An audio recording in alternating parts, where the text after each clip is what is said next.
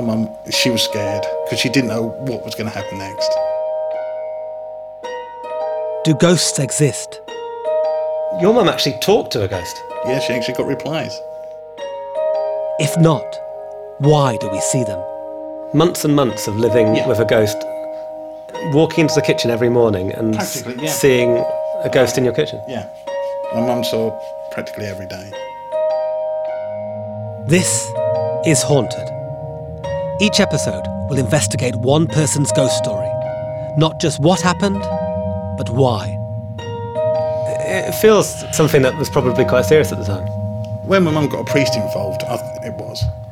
I'm Danny Robbins, and this time we travel back to East London in the 1970s. An unlucky house on a dark street. A little girl who knew things she shouldn't. And a restless spirit that divided a community. This is episode 2, The Racist Ghost.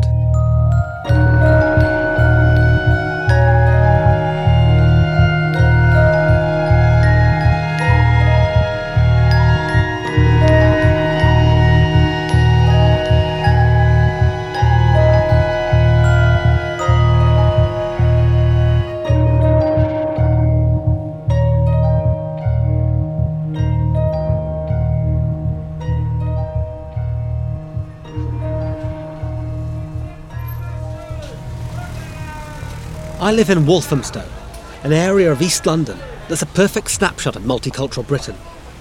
In Old English, Walthamstow means welcome place. And over the years, people have settled here, layer upon layer.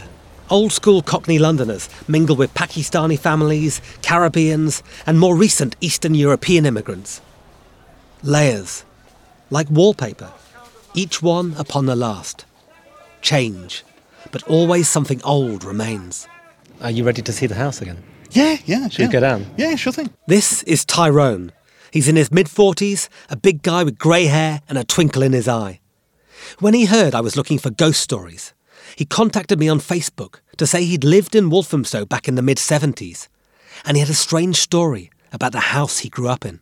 I actually, when I knew I was going to meet you down here, I jogged past it yesterday. Oh. I couldn't resist. I wanted like a sort of sneak preview, and I jogged past and I was like really looking to see if there was anything sinister about it or anything that suggested a kind of darkness, but it's pretty normal looking.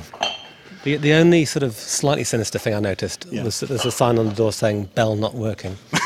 And on the house next door, it also says doorbell not working. So it could be that there's a kind of sort of spirit sending bad doorbells down the street. God knows. Anything's possible. The way she was. She is the reason we're here.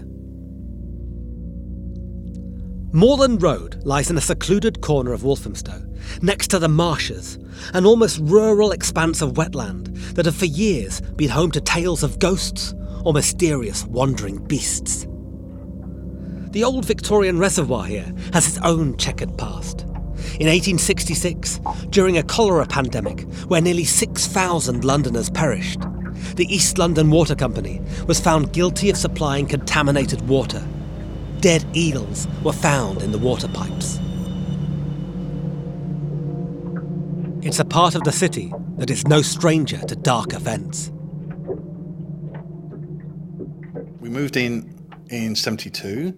My sister was born in 76, and strange things began happening round about middle of 77, early 78. The strange things revolved around Tyronne's little sister, Michelle. My sister was upstairs in her little cart. Those houses were only 2-bedroom. She was in my parents' room. My dad's at work, my mum's pottering around doing everyday things.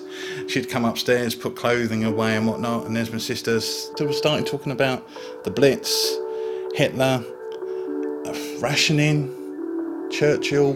I'm scared of Hitler, Mummy. How would she know who Hitler was? Really disturbed my mum a little bit because it was coming out of a 2-year-old who should know nothing about this. Will the bombers come tonight, Mummy? Is Hitler coming to get us? From the Turn of the Screw to The Exorcist, Poltergeist to The Babadook, kids are a staple of horror stories. Perhaps it's because they become a receptacle for all our adult fears and anxieties. The innocent in their cot, and the room that should be empty but is not. And Tyrone's mum was worried. What was going on with her daughter? A little girl who had barely learned to talk, yet spoke like an old soul. We need to hide from the bombs. Who was telling her these things? What went on in that room when she wasn't there? Mummy, she was here again.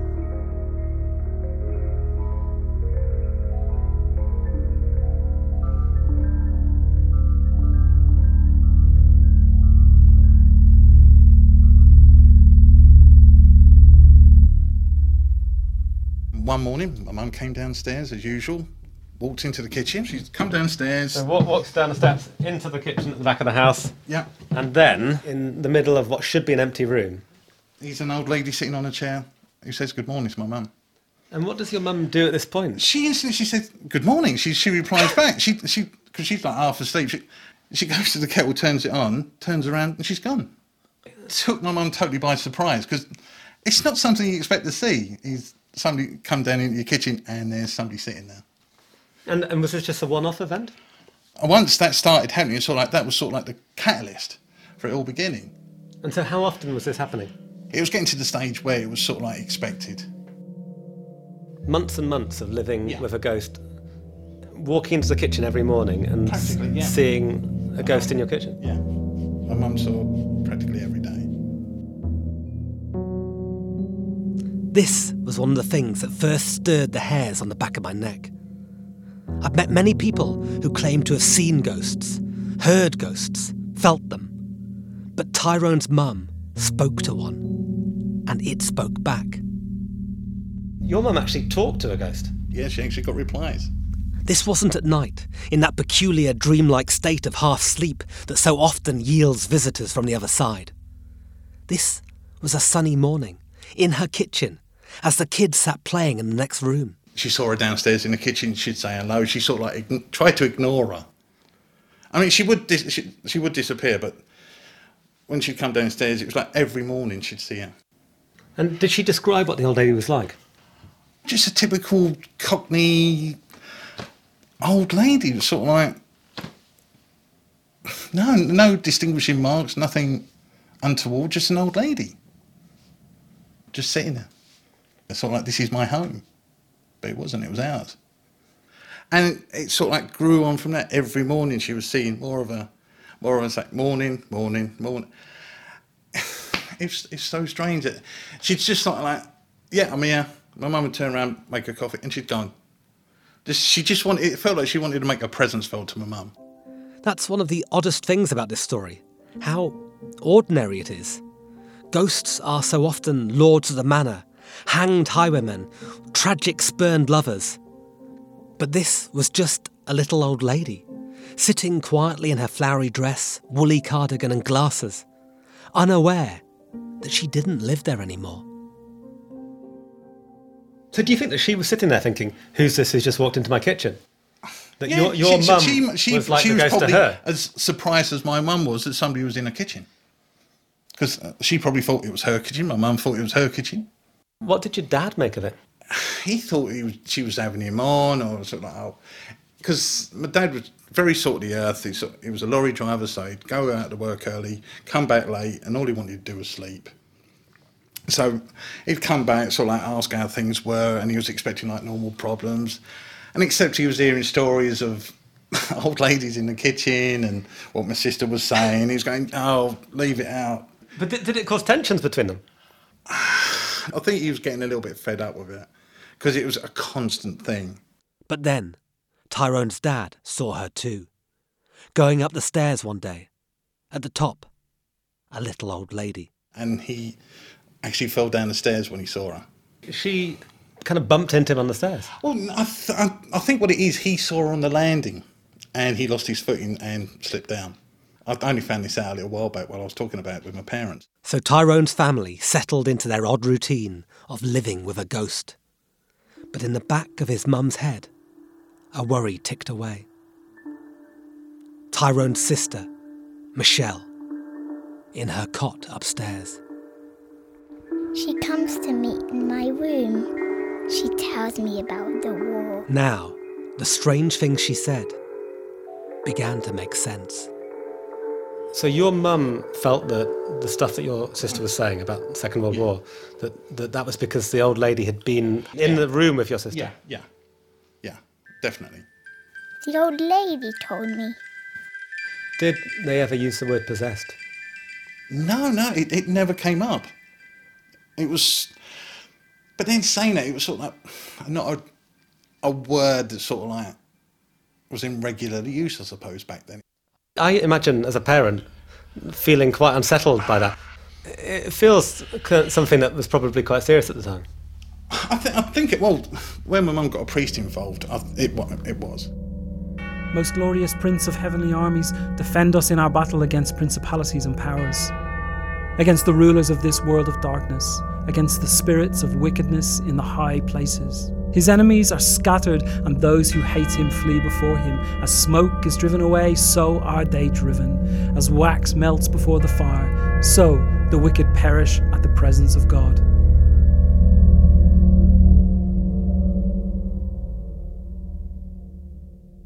3 years before the events on Moorland Road, a film came out in cinemas. The Exorcist, planting forever in our consciousness a scene that now feels very familiar. A little girl, a Catholic priest, and a terrified parent. But this wasn't Hollywood. This was Walthamstow, East London, a little old Victorian house on a quiet street.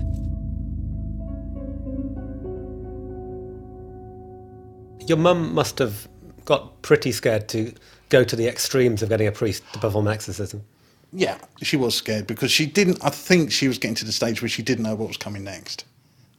She wants her 2-year-old daughter to be normal, and what was happening to my sister wasn't normal. My mum, well, the family as a whole is not religious at all.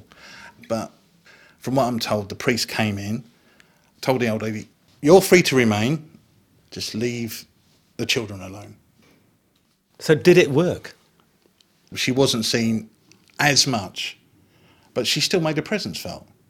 She certainly ended up leaving my sister alone. But the last few months had taken its toll on Tyronne's parents. Truth be told, I think it was one of the reasons why we did actually move in the end. It wasn't the best of things. But How do you mean? well, I think they just wanted to move away from it. They wanted to sort of like put it behind them. And then we moved out. Most ghost stories end when someone moves out, but not here. With the tale of Moorland Road, this is where it starts to get nasty. They had moved on, but the old lady hadn't. After we left, we still had friends who lived in the street, and we kept in contact with them like Christmas times and birthdays and whatnot. And they were telling us that people were moving in and not staying very long. So every so often you get a report back saying, there's people who moved into your house, they've gone. Yeah, they've moved away, she's done it again. The house at the end of Moorland Road was developing a bad reputation. It seemed to be like a case of either 6 months or 18 months, and that was it. They were gone. We were there for over, 5, 6, 7 years? They weren't even lasting like a year in some cases. But the old lady seemed to be targeting a certain group of people in particular, because some residents lasted less time than others. She did seem to have a particular type. Tyronne edges around this, trying to find the right words. She didn't like the Pakistani families. This sweet little old lady was a racist, and she was frightening these people away. And apparently that carried on for a good number of years. At least until my friends moved away. She was still doing it. So the little old lady who was in your kitchen every morning turned out to be quite nasty. Yes, she did. She was nasty, but not in the classic ghost demonic sense. She was nasty in the everyday kind of sense. Not that racism is an everyday thing, but yeah, she was a racist old cockney lady. Just because she's dead, it doesn't mean she's going to change her outlook on life, because I don't know when she passed away, so I'd imagine 40s, 50s, so I'd imagine she was, like a good many at that time, were a little bit limited in their outlook. And she still stayed the same, even though life moved on. Sorry to interrupt. It feels like it changes, because with you, I mean, yeah, it's creepy that she's talking through your sister, but it doesn't feel threatening. No.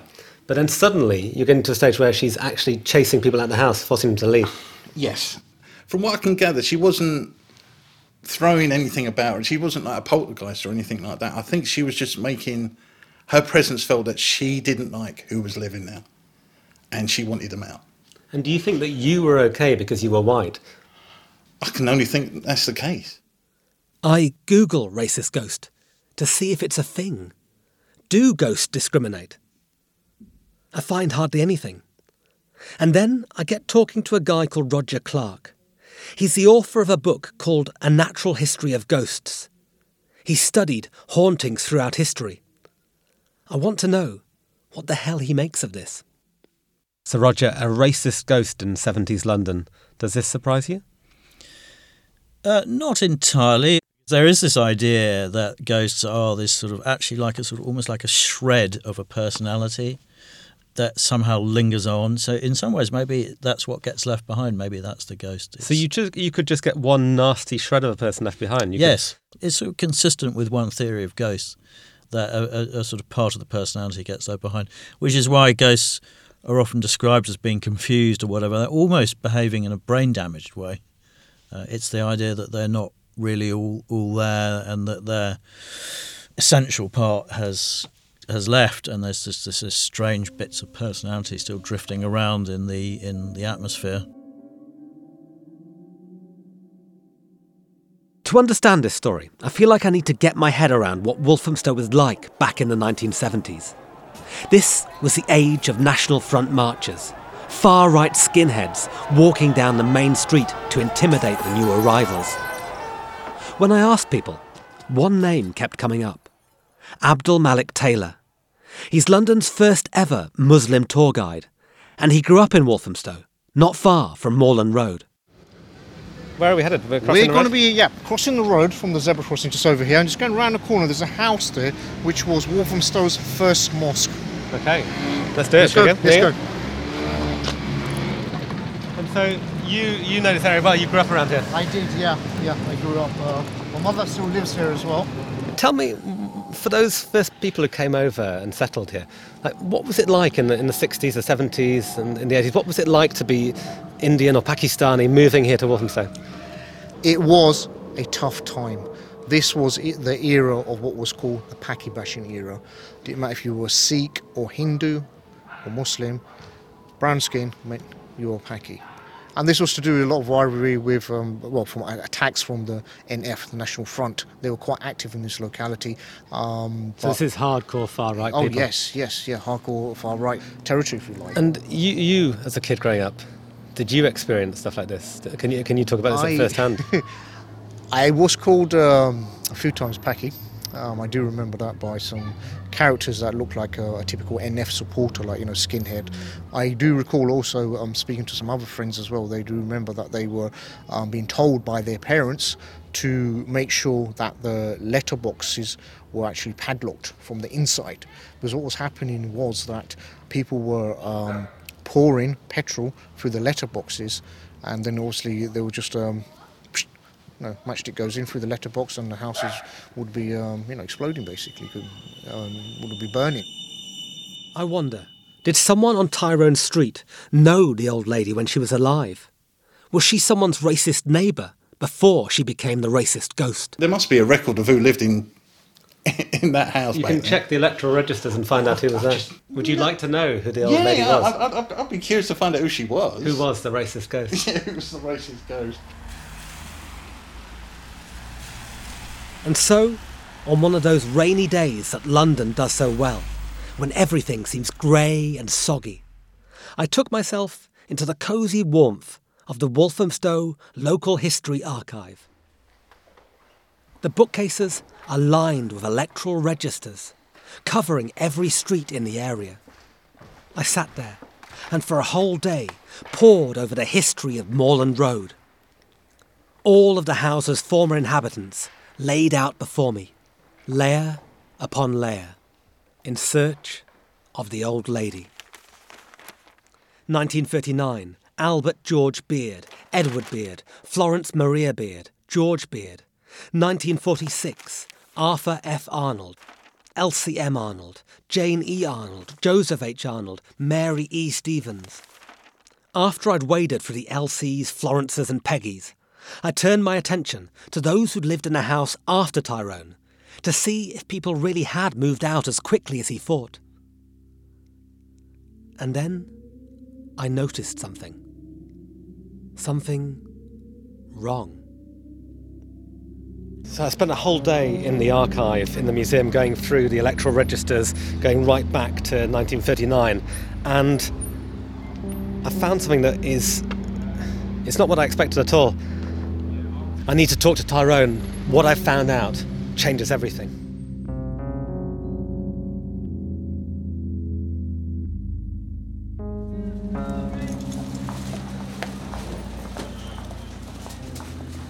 So I've been through the electoral register and I've got a list of the people who lived in your house. So we're looking for someone who was 40s into early 50s, we think. I'd imagine so, okay. Yes. Yeah. So Mary E. Stevens, 1946, Peggy Osborne, 49, and in 1955 we've got a Rose Bestley. So these are our possible candidates for the old lady. More than likely, yeah. But then what I also checked going through is about the people moving out and how long people lasted there for. So I was looking through and seeing, because you were saying like every 6 months to a year people moving out. Yeah. And so after you, so I found you're here. Yeah. And then 1980, we get some people moving in.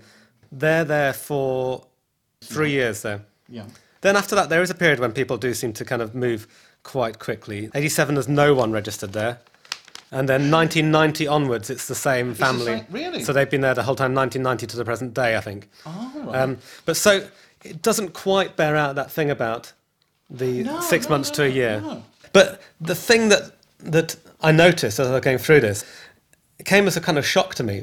I then started finding myself writing down the names of Asian families, Indian, Pakistani families who'd moved to the street.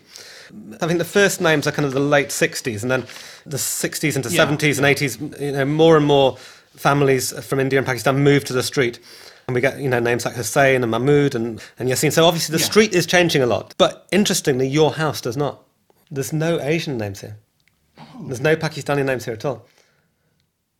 I don't know what to say on that one.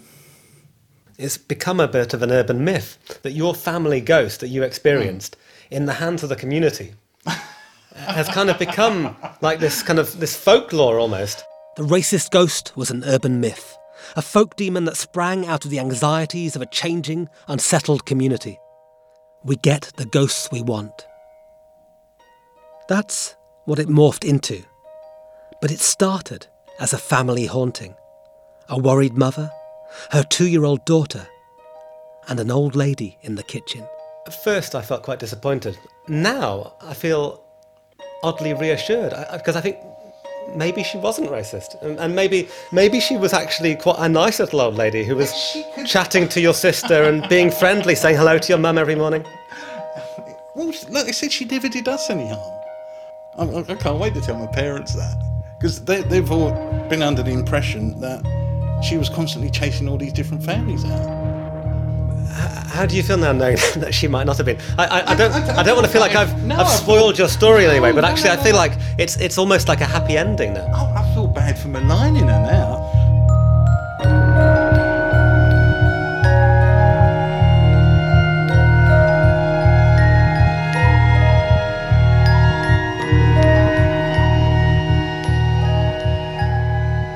Thanks to Tyronne for telling me his story. If you've had a ghostly experience, we'd like to hear from you. We're on Facebook and Twitter, or send an email to haunted@panoply.fm. If you like the show, why not review us, rate us, or just tell someone you know? Haunted is a Chalk and Blade production for Panoply. It was written and presented by me, Danny Robbins. The producers are Ruth Barnes, Laura Sheeter, and Simon Barnard. Music and sound design is by Pascal Wise. Jesse Brown painted our artwork. Special thanks to Ryan Dilley and Andy Bowers at Panoply. Until next time, sleep well.